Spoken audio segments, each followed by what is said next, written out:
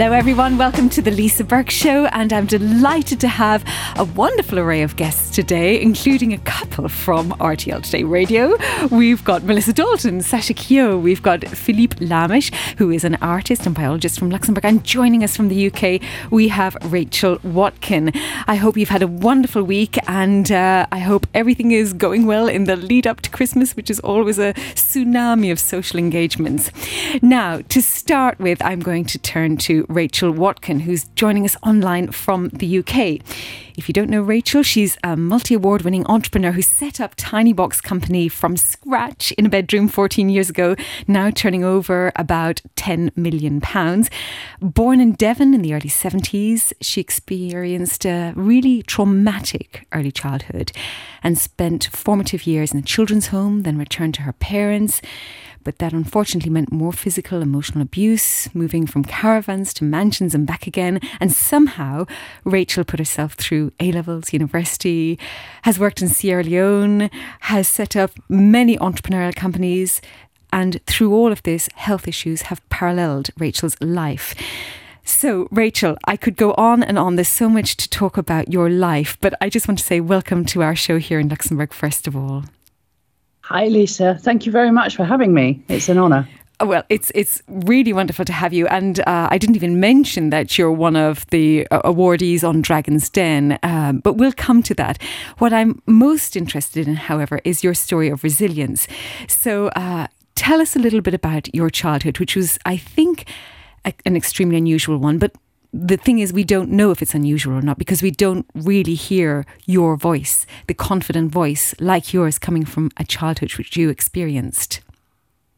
Yeah, I had an incredibly unusual childhood. And do you know what? In lots of ways, Lisa, I was really lucky because it has given me resilience skills. But it started when I was born into a family with my stepfather because I was the result of an affair. And as soon as I was born, it was obvious that I wasn't my stepfather's child because they were all very dark and I was very blonde. And as a result, my mother's relationship with my stepfather broke down massively. And it came to light that my stepfather actually wanted to be a woman. And it was pure fluke that there was an accident outside our house. And the police came to get a statement from my mum. And instead of seeing my mum with me, saw my stepdad dressed in her clothes. And I was on the floor with no clothes on. And I was blue because there was no heating. It was Christmas or the 8th of December. And I was just had like a wet nappy round my bum. So they called social services straight away, and social services came to get me from my stepfather, who apparently threw me like a rugby ball at social services and just said, take her. So I ended up in hospital, we think, for about 5 weeks, and then went to a children's home. And I was there until I was 3. The social services went back and got my 2 elder sisters. And they were also in care, but in a different wing of the children's home. So you weren't even kept together? No. I mean, these are formative years in a child's life. Any parent is told that those first years make a child. And somehow you've got through all of this with such strength and such mental stability, it seems. How did your siblings cope? So my siblings definitely... in some ways, I think I was the lucky one because I was so young. My next sister up is 2 years older, so she was about 3 when we got taken into care, and then my sister above her would have been 4.5.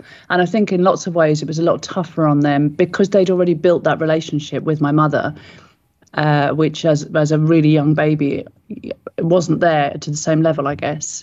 Mm-hmm. So, yeah, I think they had it a lot tougher, and they've had a much tougher journey than me. Well, it shows something about your mental resilience as well. But then after that time in the children's homes, you were returned to your own family. Whose bright idea was that? Social services. So my stepfather transitioned and became a woman, and we think it was the first, if not one of the first, divorce cases in the UK of 2 women actually filing for divorce. And you see, Rachel, you have so many sub-stories to your family life. It really, I'm just waiting for the Hollywood movie here. I haven't even mentioned the fact that this would have been a highly unusual step to take in the 70s in the UK. It seems vaguely normal nowadays, but definitely not back then. Oh no, it was really rare back then, and the surgery was still pioneering, and fair play to my stepdad, it didn't go particularly well, and the hormone treatment wasn't there, so he did end up as a woman, but still very male in appearance and with stubble. But anyway, social service. My mum then married my real father. And social services returned us to my real father's house in Suffolk. But of course, my real father had one son from a previous marriage, and suddenly was given these 3 girls who were highly damaged from 2 years of care. We'd only had one visit from my mother during the 2 years. So effectively, we were strangers. And when we returned, my real father just couldn't cope. Three troubled young children was too much for him. So he hit the bottle. And talking to him as an adult much later on in his life, he doesn't remember most of it because he was in an alcoholic haze. But he also, he clearly had mental health issues and kept creating fictitious lives. So for 1 minute, he was an auctioneer, and then he was an estate agent, then he was an accountant. He just kept transforming himself into another character. And somehow everyone around him believed him and thought that, yes, he was this very successful auctioneer, and then he was a spiritual healer, and he was, the next Messiah, and did spiritual healing for about 4 years. And what was your mother doing during this time? My mother was clearly bipolar. Looking back now, she would manically redecorate the house or have this tremendous energy, and then she would end up going to bed for weeks. So as children, I just remember from a very young age, sort of 4 or 5, there's being this great big pile of washing in front of the sort of twin tub washing machine, and us rooting into the wet pile to try and find the least mouldy and the least dirty clothes to go to school in, because she wasn't there. She was in bed with another headache or. And how were you treated at school? Because during all of this time, with this being your family life at home and you being returned by social services, one hopes that there's a net out there for children in this situation. This is why your story is so important, particularly in the winter months, as I think of the children out there who may be suffering in this way. We hope that there's a net out there of care through schooling, through social services to pick up children like this. Who did you have?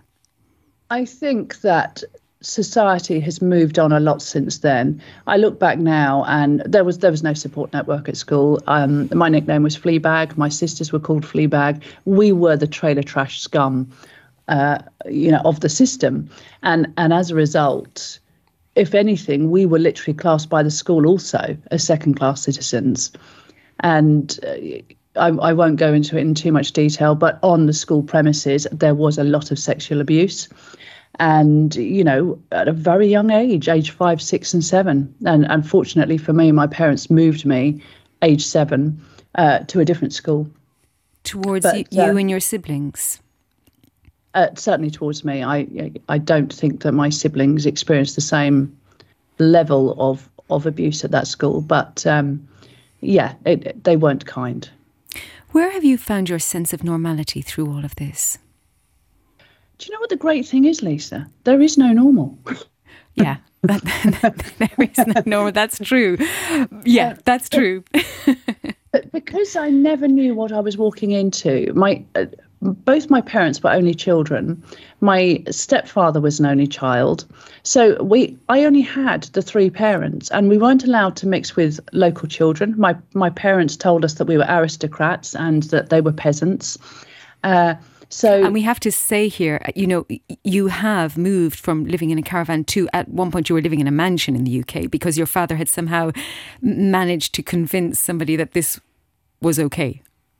Oh yeah, this is what I'm saying. He really had the gift of the gab, and he convinced people that that he was whatever he decided to be. So at that stage, he'd set up a business called Altrincham Restorations, which restored Grade 1 and Grade 2 listed buildings.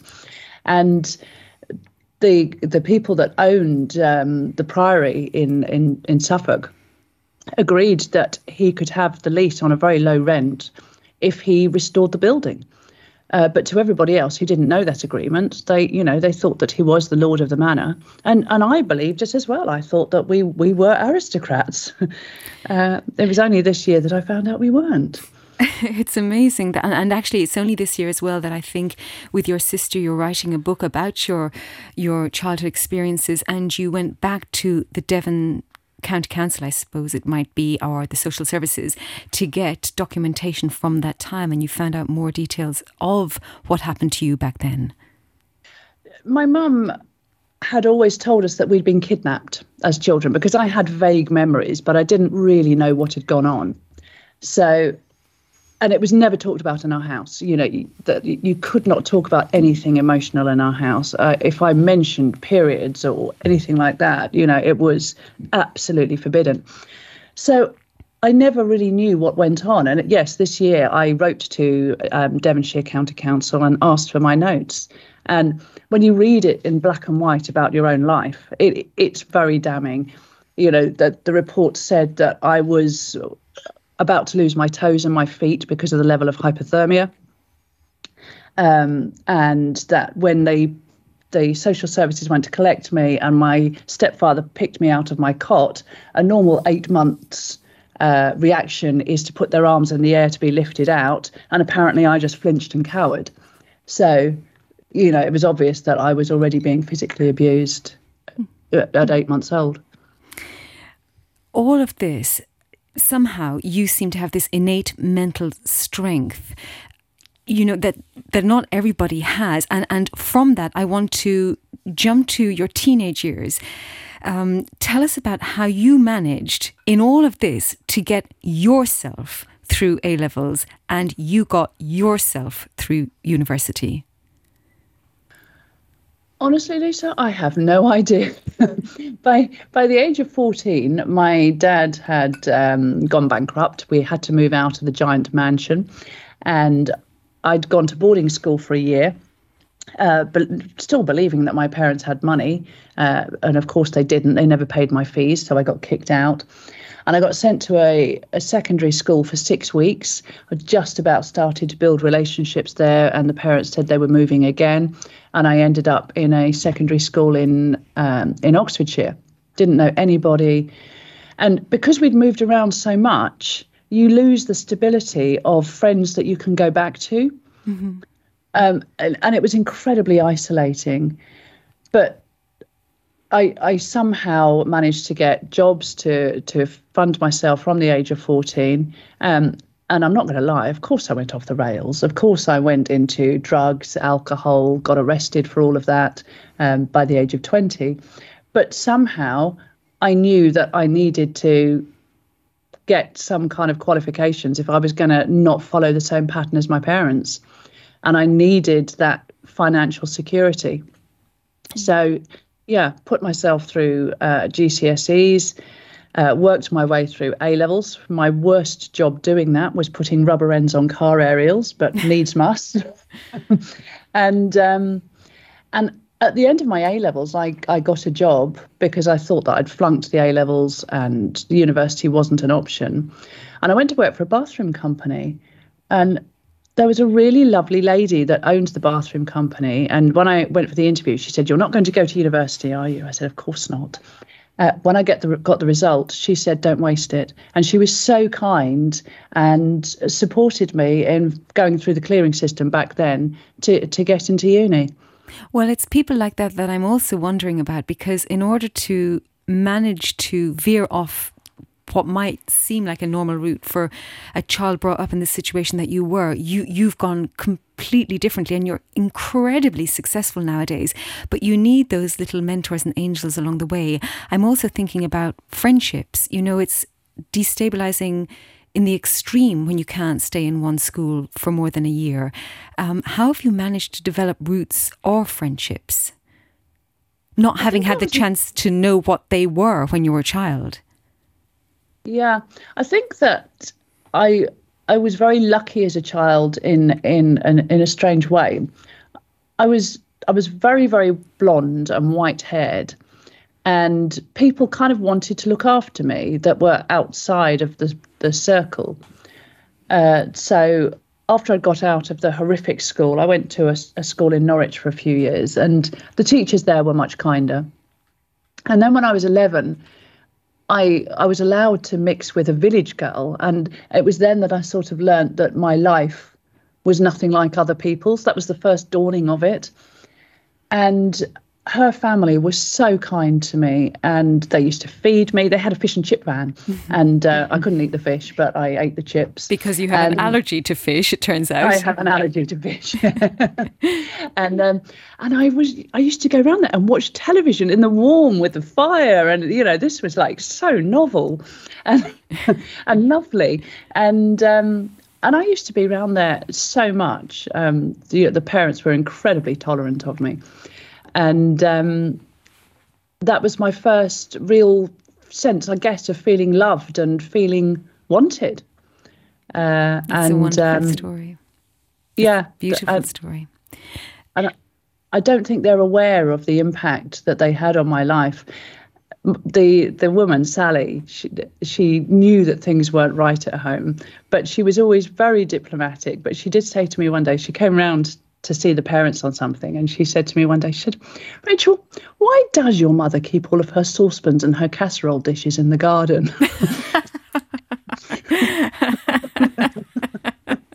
Isn't that the obvious place, I suppose?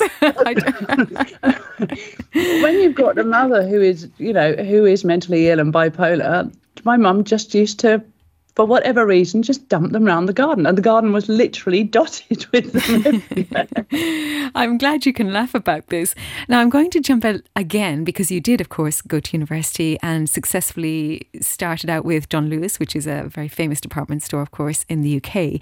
But I want to move to a next stage in your life where you ended up in Sierra Leone.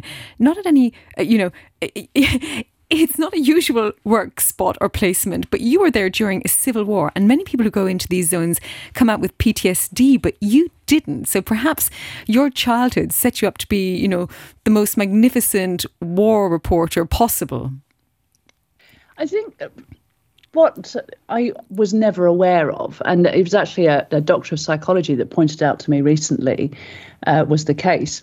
Because I never knew what I was walking into at home, I never knew whether my dad was going to be drunk, whether the stepfather was going to be there, whether they were going to be fighting, that most people were worried about, what they looked like, what their friends would think of them, or, all of that kind of self-torture we put ourselves through as humans.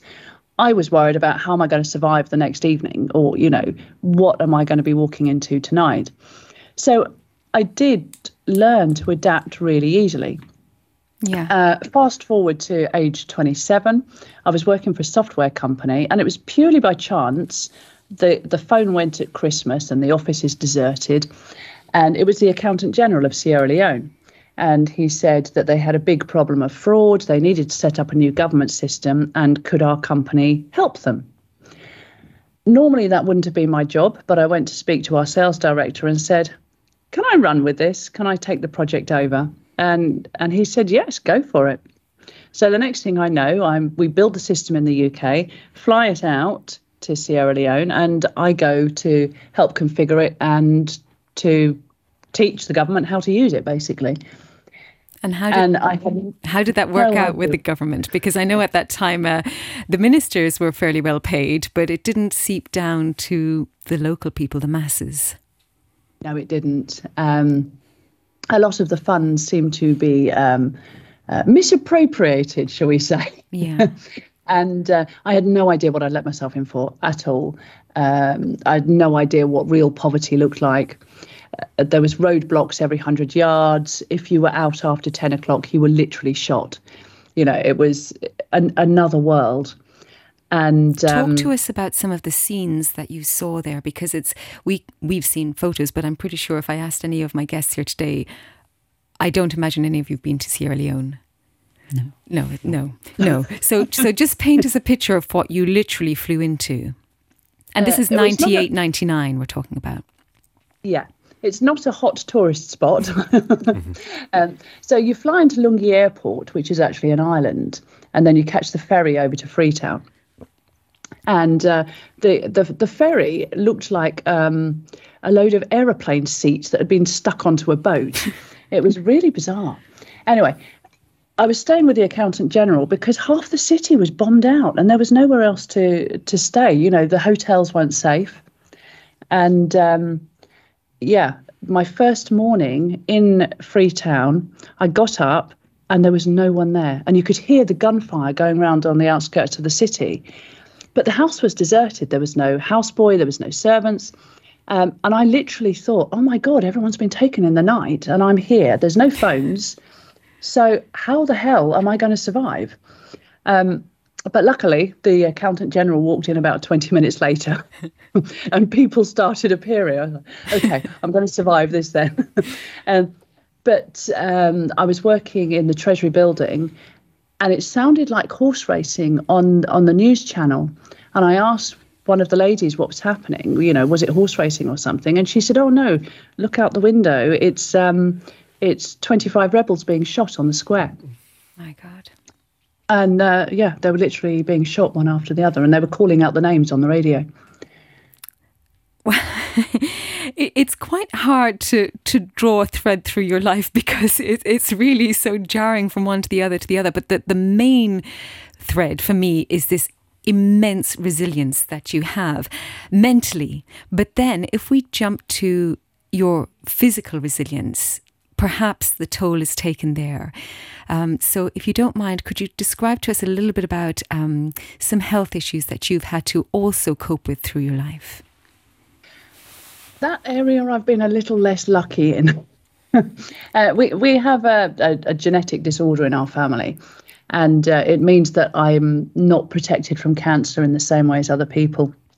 But actually, my health issues started when I was 29. I'd come back from Sierra Leone, and I had a lot of abdominal pain. So they opened me up, found out it was my appendix, stitched me back up again, but something went wrong and I don't know what went wrong. The hospital lost my notes, but it meant that I had seizures every day for about the next 6 weeks. And it took me about 9 months to have enough strength to be able to walk further than the bathroom. So in that process, I literally lost everything. That was my rock bottom point because nobody could tell me what was wrong with me. Nobody could tell me if I was ever going to be well again, if I'd ever get out of bed again, let alone work. And I lost everything. I lost my house. I lost my partner, obviously my job, my car that went with the job. Not that I could drive anyway, but that was rock bottom. But strangely enough, my parents said, move back in with us. And my dad actually said to me that my mum wanted to look after me, almost like a healing process for her, I guess, or guilt relief. I don't know. But actually, it worked really well. And by the time my parents died, I ended up with relationships rebuilt and ended up actually very close to my father before he died. Which is extremely healing in many ways emotionally. Yeah, it was. And my father, you know, in recent years, when I talked to him about what had happened in childhood, he was clearly really devastated because he was never aware in his drunken haze of the impact that he had on us as young people. Which is an extraordinary thought. That anyway, we won't go back to what his mindset may have been because I want to focus on you. And then from this, you've always also had this entrepreneurial mentality, and you have built many companies. And I want to start with the foundations of what is now perhaps your most famous one, which is the Tiny Box Company. Yeah. So I'd come back from Sierra Leone, obviously hit these health issues, but what never left me was the level of poverty on the ground. So I started a really early fair trade jewellery business where the jewellery was designed in the UK, but made in third world countries. And it was actually my younger sister that said, well, what are you going to do about the packaging? You know, you need something sustainable and ethical that ties in with the jewellery. And I was like, oh, good point. And I went round to all of the UK manufacturers and they all said, oh, lead times of 10 to 12 weeks, 1,000 units per size of box, and you'll have to pay tooling as well. And I said, well, hang on a minute, I'm a startup. I only need like 20 or 30. And whenever I said I wanted something sustainable and ethical, I was laughed at. You know, it just wasn't a thing. And I ended up at an exhibition at Birmingham, again, on the search for packaging. And I just remember sliding down the wall in a very professional way and just sitting there thinking, fine, I'll do it myself. And I then moved into the British Library, where you can get so many marketing reports and free data, because I wanted to do a sanity check on whether it was just me or whether there were lots of other people that had the same issue. But you've also just mentioned, sorry to interrupt you, you've also just mentioned something very important for anybody based in the UK, that there is an enormous resource there and people may not know that it's there in the British Library. Oh, absolutely. Absolutely. It's free to join and you can just immerse yourself there. And there's so much data there that's free of charge that otherwise you would pay thousands for these marketing reports. But of course, this was the start of the boom of Etsy and Not on the High Street. And I discovered that, no, it wasn't just me. There was a whole community out there that was looking for a similar solution. And then you created it, and through this, you ended up on Dragon's Den. So what was that experience like? I'd somehow acquired a business partner on the way who was he was a radio broadcaster. But we get around us radio broadcasters. And he was very well known in the UK at the time, but he'd fallen into the trap of the drugs and alcohol that went with the lifestyle. And for some people, not all of us. Not all of us, no. And he came out of rehab and asked if he could come and work with me and just do a normal job. But then he soon realised that he missed the broadcasting, he missed the lifestyle, but didn't want to let me down. So he applied for Dragon's Den, but didn't tell me, thinking that he would be able to re-kickstart his career and be in the public eye again, and that I would have business partners. So I didn't know about it until the BBC called and said, come on the show.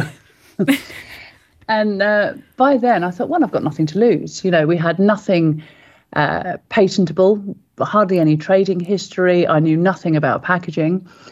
But I was like, OK, we've got a 10-minute marketing window on national telly. Let's do it. Never expected anyone to invest. But they did. They really did. We walked in and there was just 5 stony faces looking at us. And I just remember my business partner saying to me beforehand, it's really important you keep cool and don't get nervous because it will show in your voice.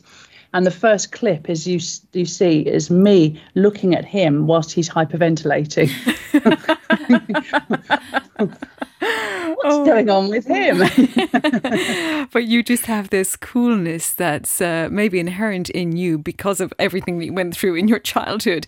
And of course, you have 2 dragons who did invest in you for quite a big chunk of your company, unfortunately. But they did invest. They did, yes. And what's so funny is that one of the dragons who didn't invest said, sustainable packaging is always going to be niche, Rachel. And now here we are in a sustainable world and it's only getting more and more sustainable.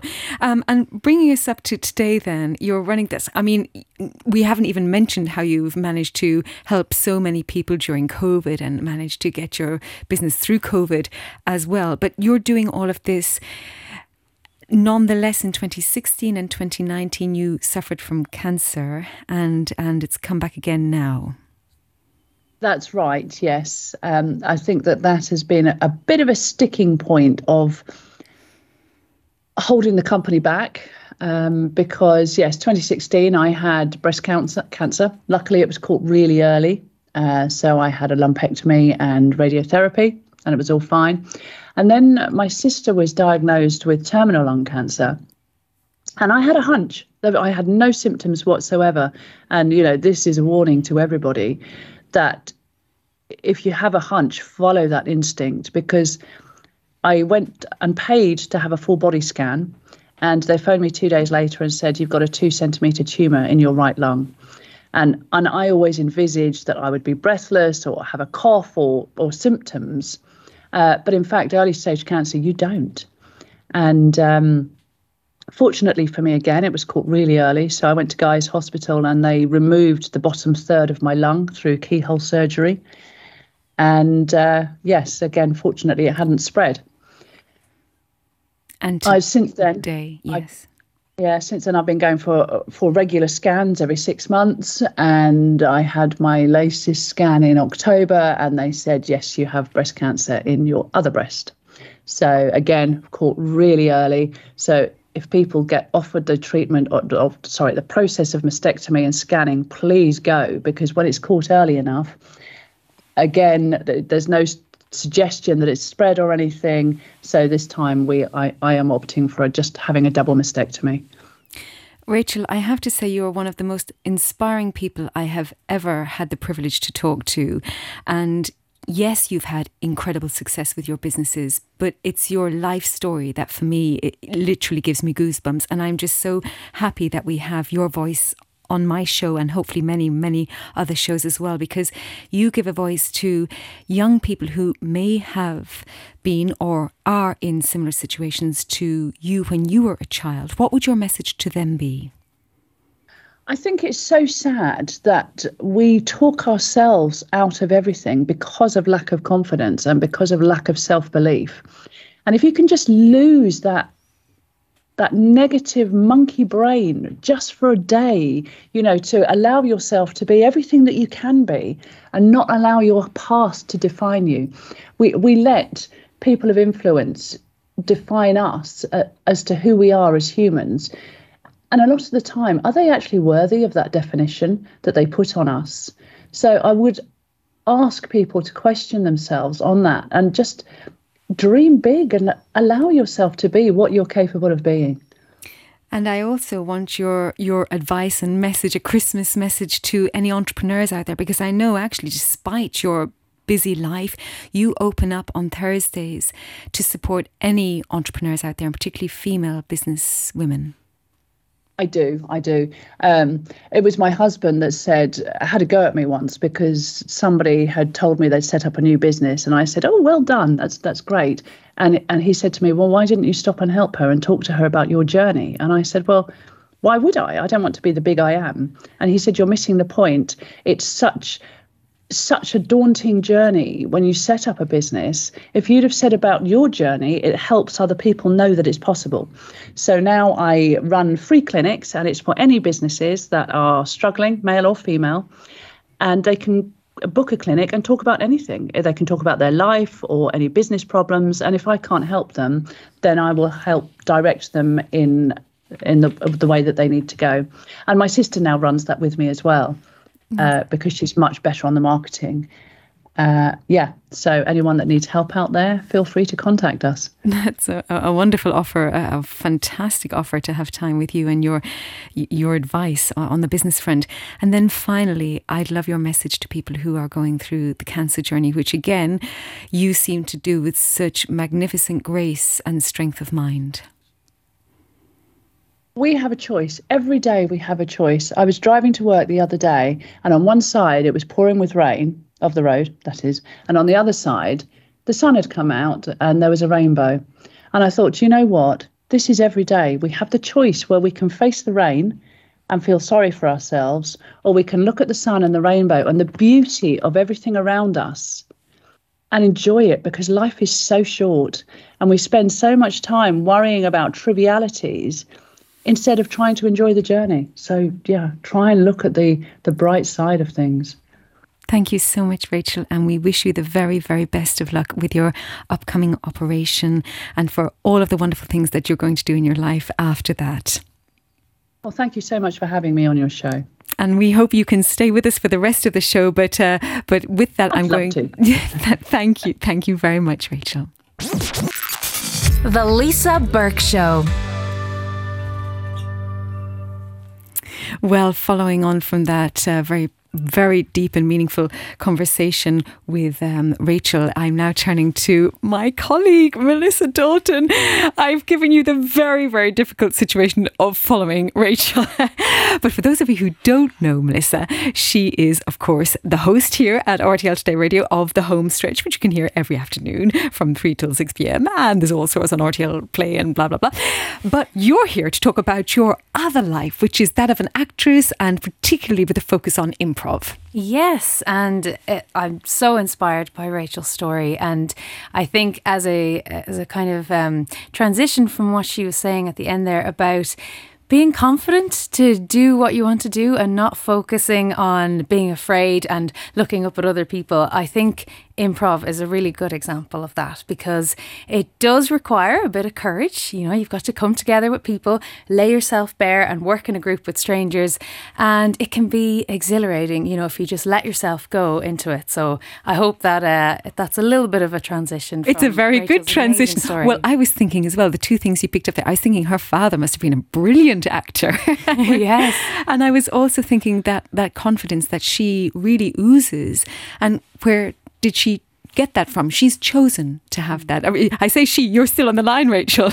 I think you're still on the line there, Rachel. But so confidence, when a person comes to you for improv, I suppose we should circle back and say what improv actually is. So improv is a style of theatre, but it has no script whatsoever. No script, no planning, no writers, no directors. That would terrify some people. It would, and it is kind of terrifying in a way, because you're getting up on stage and you are just looking into somebody's eyes and you're creating something on the spot.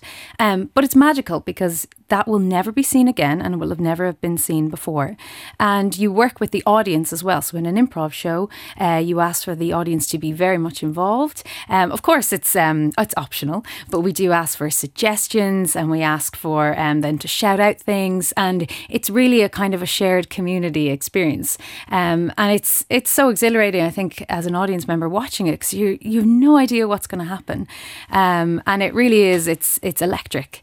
And I think that improv is very special because it can have a really good impact on your personal and professional life, because it's all about working as a team, eye contact, listening, just not focusing on yourself, because it's not about you, it's about us, and taking the focus off you and focusing on someone else and trying to make them look good, and also just being creative and having fun, and it's never going to be seen again, so who cares, you know, just like enjoy it. But I know that you do work with all sorts of different people in companies, and I was thinking, you know, shouting out in my head, team building. So you probably walk into all sorts of companies and do workshops there and help the people who are there, but some of them may not be in a creative sphere. Yeah, and you know, I do workshops at the EIB, and recently I was working with ArcelorMittal. Hope I'm saying that right. And it does take a while to sort of, you know, these people work in banks and they're in work mode a lot of the time when they come into a workshop. So it does take me a while to warm them up and loosen them up. And there's often a resistance there of like, I feel stupid. This is stupid. I'm self-conscious. What the hell? Who's this weird woman making me do these weird things? But gradually, you know, and I really try and ease people into it, and I want to make them feel comfortable. And after about a half an hour, it's amazing, you know, like what people can do. And, you know, that's why I love improv, because it's normal people who have normal jobs being creative and kind of being actors. Whereas in my other life, you know, being a professional actress and studying that, you know, it's all very serious and we're very competitive and we're backstabbing, you know, and you're like, I want the part, you know, it's very different. Like, of course, that's a generalization, but with improv, it's just people coming together, you know, having a bit of fun. And I think it's amazing just to take a little bit of time out of your day to be creative and just have a bit of a laugh and be amazed at the things you can create. You know, I think a lot of people are shocked sometimes by how good they can be. But tell us also about your performance, because I know you've also got an improv troupe. So not only do you do workshops, but you've got the Garage Gang. The Garage Gang, yeah. So I set this up the end of last year, and we started doing shows here in Luxembourg in February. They've been going really well. We've sold lots out at Roca's bar in the city centre. Now this time we're going to move to a slightly bigger venue because it keeps selling out. So we're going to be at Théâtre Le 10 on December 17th at 7 p.m. You should all come. It's going to be a Christmas, Hanukkah special. So just to underline that, December 17th at Théâtre Le Dix. Yeah, and it's going to be a lot of fun, and I just invite people to come along and have a laugh and have a little drink and then get involved with us. You know, you can throw suggestions up at us and shape the stories that we will make in front of you as well. And why is it that you wanted to act? Why did you want to move into that world of acting? I don't know, because I started acting at like 5. And it's always been there. It's always been a massive part of my life, and it's always been my goal and my dream to perform in some way. You have siblings? I do. I have a lot of siblings, and I come from a very performative household. We were always messing and singing and telling stories. And where are you on the sibling list? I'm the youngest of 7. So perhaps this has a slight influence on the need to show the voice. Yeah, Lisa's being my psychologist here. Yeah, maybe there's something there where but also I think being the youngest child, and I was funny, and I think my siblings gave me a lot of attention when I was performing and doing jokes, so that I probably became a bit addicted to that, I'm not going to lie. Well, we can't wait to see you. We'll have to have an RTL Today little excursion to see you on stage, and we may even have to have a team building. Absolutely. Oh yeah. What do you think, Sasha? Absolutely. We should come definitely on December the 17th. But team building, I think it's a good idea. Because I'd be really scared. Because do you feel more relaxed afterwards? Yeah, definitely. And, you know, I teach regularly weekly here, and one of my students said the other night, he's like, you know, I came from work tonight and I was in a bit of a grumpy mood, but now I'm in a great mood. You know, I feel so much better now after the workshop. And it's also for team building, it can really help people get in a creative mindset. So often they'll do it before these big workshop days, you know, where you're brainstorming or coming together.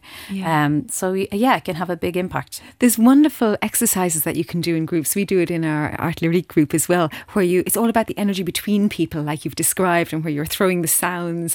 And even in opera, I know that they walk around with their eyes closed because they're trying to feel where other people are on the stage. Yeah, we do a lot of that in improv and acting as well. It's you call it like group mind, where you're kind of instinctively in tune with each other without speaking, without looking. So one exercise that we do sometimes is we get in a tight circle, we close our eyes and we count to 20, but only one person can speak at a time. And if you go, 2 people count at the same time, you have to go back to 1. But what it means is you really have to listen to the group, listen to each other's breath, and be so in tune with each other. And I know it might sound a bit naff, but it's so powerful when it happens. You know, it's incredible, and you create this energy. It's amazing. No, I totally understand that energy, because it's an energy, like you've explained, outside of yourself and really for and within the group, for the audience ultimately. And another one, I know they often rehearse with masks on, so it's about the body and not about the face. Yes.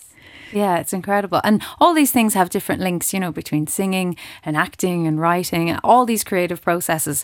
And I think that improv can really help you in your day-to-day life as well, being a better listener, maybe being a better colleague, like teamwork, all these types of things. And also just chilling out a bit, you know, just relaxing and having the confidence to get up and speak on stage. Absolutely. Well, thank you so much. And we're going to book that in. We're just to underline it once more, we should be... So if you come along to the Garage Gang improv show on December 17th at Théâtre Le Dix, and you can also follow Dig Deep Improv, which is my little company where I run improv workshops, and follow me on Facebook and Instagram. And that we will certainly do. Thank you so much for joining me, Thank Melissa. you, Lisa. A great treat. Lisa Burke on RTL Today Radio. And now we turn to Philippe Lamisch, who is an artist and biologist, Luxembourgish, who discovered his passion for printmaking in Boston in 2001. He went on to train as a traditional printmaker at the School of the Museum of Fine Arts in Boston and the Kala Art Institute in Berkeley. I could go on. There's so many things you've created. Art to Cure, for instance, a non-profit organisation. And of course, you've raised so much money there. It's you and some colleagues raising money for good causes. In just over 4 years, in fact, you've raised over 200,000 euros, which is no small amount at all, for biomedical research. And also, you've promoted over 40 artists from the region, even having your show in New York. So, Philippe, lovely to have you here. Hello, Lisa. How are you? I'm very well, thank you. How are you? I'm good. Thanks for having me. It's a great honour. So, tell us about the type of art that you make. Well, as you just mentioned, I'm a printmaker. That's kind of what I learned. That's what I went to school for. And as you mentioned, I'm also a biologist. So you started off with biology. People are always asking me, how do you do both? And I was always lucky to have studied in places where I could do both. I went to school first in Belgium, in Namur, where there's a École des Beaux-Arts, where I took evening classes, and I went on to Harvard, where right next to it was that school you just mentioned, where I could do the certificate in printmaking.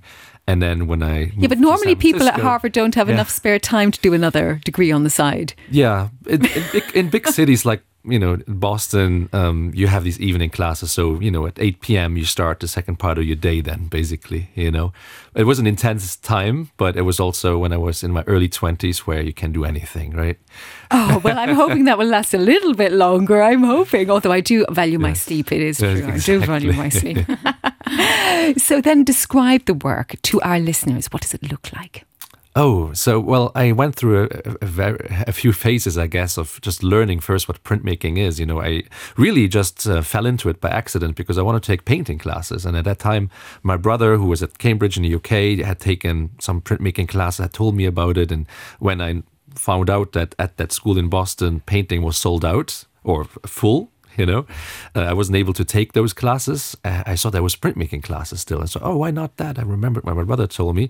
And so I learned everything from copper etching to woodcut to monotyping and all these things. So, those people who know printmaking, they know these things look very different from each other. But I was just so fascinated by the technique, using different materials as a template that you then color, and then you use pressure to basically transfer the image onto paper, right? That's basically the general idea behind printmaking, right?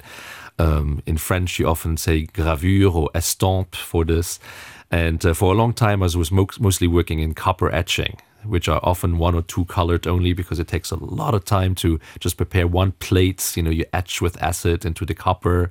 You have to be really careful. It reminded me a lot of biology, actually, because doing a copper etching, you need to be careful, to not harm yourself with the acids. Yeah. You need to wear goggles and, protective clothing. You have to think about the dilution of your acids. How long do you expose the plate to the acid? So it's really very close to being in a lab, in that you also need to be relatively precise in how you do things. But then in the next steps, you can then improvise. And I love that part in the art, right? That is this very rigorous part. And then when you print and you use different colors and maybe use multiple plates that you print on top of each other, then all of a sudden mistakes can actually be a good thing. Well, I was actually thinking when Melissa was talking about that, the creative mindsets and how the singing, the drama, the art all link. Everybody needs a creative mindset, and that includes the world of banking, let's say here in Luxembourg, and also the world of science. Exactly. Nothing changes without a creative mind. And you know what? You asked me before, how could you do both the biology and the art? Well, it turned out that I became the more creative person in the laboratory where I was doing my PhD, and ended up always being asked to do all the creative things. Oh, we need to develop a concept poster about this new technology for nature, right? A poster that will then be available for everyone to hang on their bench. And so I was always the go-to person for these kind of things. It was in 2000, I was the first person to develop a website for any lab at the Faber-Cans Institute, because I had learned also, the graphic design and these things. So in a way, it's actually a really good thing to have multiple interests, multiple talents, because very often in this world, you have to be interdisciplinary. I mean, it's a word you hear over and over again. And so, yeah, it turned out to be a good thing. And you have a vernissage coming up. Exactly. That's very exciting. It's called Drop the Mic. It's coming very up. Appropriate. December 3rd, Saturday, December 3rd, at the Valerius Gallery in the city, Place du Théâtre. And I'm showing a series of collages, because I really went into collages recently, where I'm actually mixing what I'm printing with urban, prints, affiches, posters that I find on the walls. I have from all over Europe. All over Europe, and even I for my last show, had Africa included, the States. It was a funny story because I decided to start this kind of way of doing the collages just before COVID. I had done an art residency in New York, and that's where I found one of these walls with really old stuff that, I could take off. They were all broken already, but cool colors, cool patterns. And I had a show in New York then, and that was that kind of art was the one that was the most popular. And I was like, well, you know what? 2020 will be my traveling year. Sure enough, that didn't happen. I did contact all my artist friends who all were out of jobs during COVID and asked them to collect for me. And so I got all these cool parcels throughout 2020 from Shanghai to Rio to Bulgaria, where I paid them. I gave them some money because I knew I could make money with it. And so they were all very happy. And it was a nice collaborative project. And so for this next phase now, where I was able to travel again, where I could really pick myself what I wanted to collect for my pieces and really understanding where I was going with it now. It was more of a solo thing now. But the idea is the same, kind of represent these different cities. I went to Lyon, Naples, New York City, even Vegas over the last months to collect and then make pieces that, I always indicate where I collected the thing. So, this piece is from Paris or from London. And you can maybe find a few things in there that indicate something that maybe the name of a theater or a place that you recognize. Well, I've seen some of the artwork and it looks absolutely fabulous as always. So we highly recommend that people in search of a Christmas gift, perhaps. It's colourful and it, makes people happy to look at these things. Always. I'm told. And it's always lovely to know the artist and to know the origin of the work and to meet you as well, no doubt. Thank tomorrow. you. And I'm sure, given your website expertise, you have a website where people can buy things too. People like to buy in person. That's my experience, because especially as my things are a little bit larger, they like to come to a gallery. That's why it's so important for me to have these exhibitions where I can meet people, explain to them. But I keep my Instagram very up to date, and that's where people can always see me in the studio or new pieces that I'm creating or even collecting in cities. You see me climbing up walls in downtown LA. So my Philippe Lameche is my Instagram account too, so people can find everything that I do there. And we will definitely put a link to that. Thank you so much, Philippe. Thanks, Lisa. The Lisa Burke Show. And finally, turning to Sasha, we don't have as long as we usually do, but we do have a few minutes to reflect on the week that was, the week's news. Hello, Lisa. I was going to actually start with happy news that's so good. This week, because I was thinking how quite often my segment's a bit depressing. And RTL Today... Not your fault. But RTL Today started a new initiative, which I think is fantastic, which is Happy Monday News. So I thought I'd just steal their idea and make some Happy Friday news for the end of the week. So I think it's a really good idea to have some upbeat news, and it was quite wide-ranging from a black-naped pheasant pigeon, which everybody thought was extinct, was found after a month searching in Papua New Guinea. Some researchers walked through the jungle and found this extinct bird. So that was good news. And the US have passed regulations for lab-grown meat. Yes, for example. So chicken to be grown in a lab, so for consumers to be able to use. So this kind of thing. I thought, well, this is quite nice to read this kind of thing. Sets you up on a Monday. Maybe we should move it to a Friday. Set you up for the weekend. We can have. I think that's very good. I'm always happy to hear good news. It changes the mindset. I'm sure it has an effect on us. It's like music. It's like everything around us. Anything you hear, we absorb it somehow, and it has an effect on us. Another, it's positive news. Plastic bags. Yes, exactly. That was also part of it, was that Luxembourg is using far fewer plastic bags. In fact, it's gone down from, I can't remember the exact numbers, from 62 plastic bags for every Luxembourg resident. It's gone down to 26, so the number has halved, which is fantastic news, and just shows you that this sort of nudge philosophy of just charging a little bit of money for a plastic bag works. Not just the nudge philosophy, but also what you see around you. So people around you, they've got their tote bags or their Valorux bags or whichever bags they have, and you see it. You see it, and then you do it. You become one of the sheep. But in a good way. Feel quite ashamed if you've forgotten your plastic, forgotten your own long Don't look bag. at me. Yes. Don't judge. You're very environmentally friendly. You're a cyclist. Oh, yeah. No, I mean, just in general, if you do have a plastic bag, you're like, oh, God, I need to put this away. Don't look. Yeah. No. Sorry, this is acting. Oh, sorry. Yes. Sorry. I should have known. Sticking with the sustainable theme, we have good news from Rhemish Christmas Market. Their synthetic ice rink. Well, yes, it's been done for sustainability reasons because the synthetic ice does not use water or electricity. But I wonder... I don't actually know what a synthetic ice rink is, in fact. No, I don't think anyone has actually used it. Oh. The big question is out there, will it be as fun and as interesting to skate on synthetic ice? According to the Swiss company that make it, yes, it's just as good. But it was super expensive, obviously, to put up and rent. And they've had to buy new skates. Oh. Because you can't have the skates with the grippy edges on the front. Yes. I wonder, it's a bit like Christmas trees. Is it really more sustainable in the end? With Christmas trees, there was also a big question. What's more sustainable, to have a grown Christmas tree that you cut, but it has been deliberately grown for this reason? Do you get a Christmas tree in its pot? Or do you have an artificial tree? And, the jury's out which one is more sustainable. I feel the same about artificial ice. Yeah, I've done all three of those Christmas tree options. And I've also done, where I used to live in Steinsel, I used to buy a Christmas tree that they take back and they replant. So you can have your own Christmas tree replanted and take it back every year. Yes. Then replanted my own Christmas tree and it died. Yes, I did exactly the same. It just died. Oh, no. We called it Frosty, the Christmas tree. Frosty's dead. I'm afraid. Sad. I don't know. I'm a big skater, so I kind of feel that you probably can't pick up any speed on a synthetic ice rink. So I would still head out for Beaufort or Cockelshoya if you actually want a real skate. Right. Well, I'm not a great skater, so I get scared of the speed on skates, and I had some bad childhood experiences on the ice. Oh dear.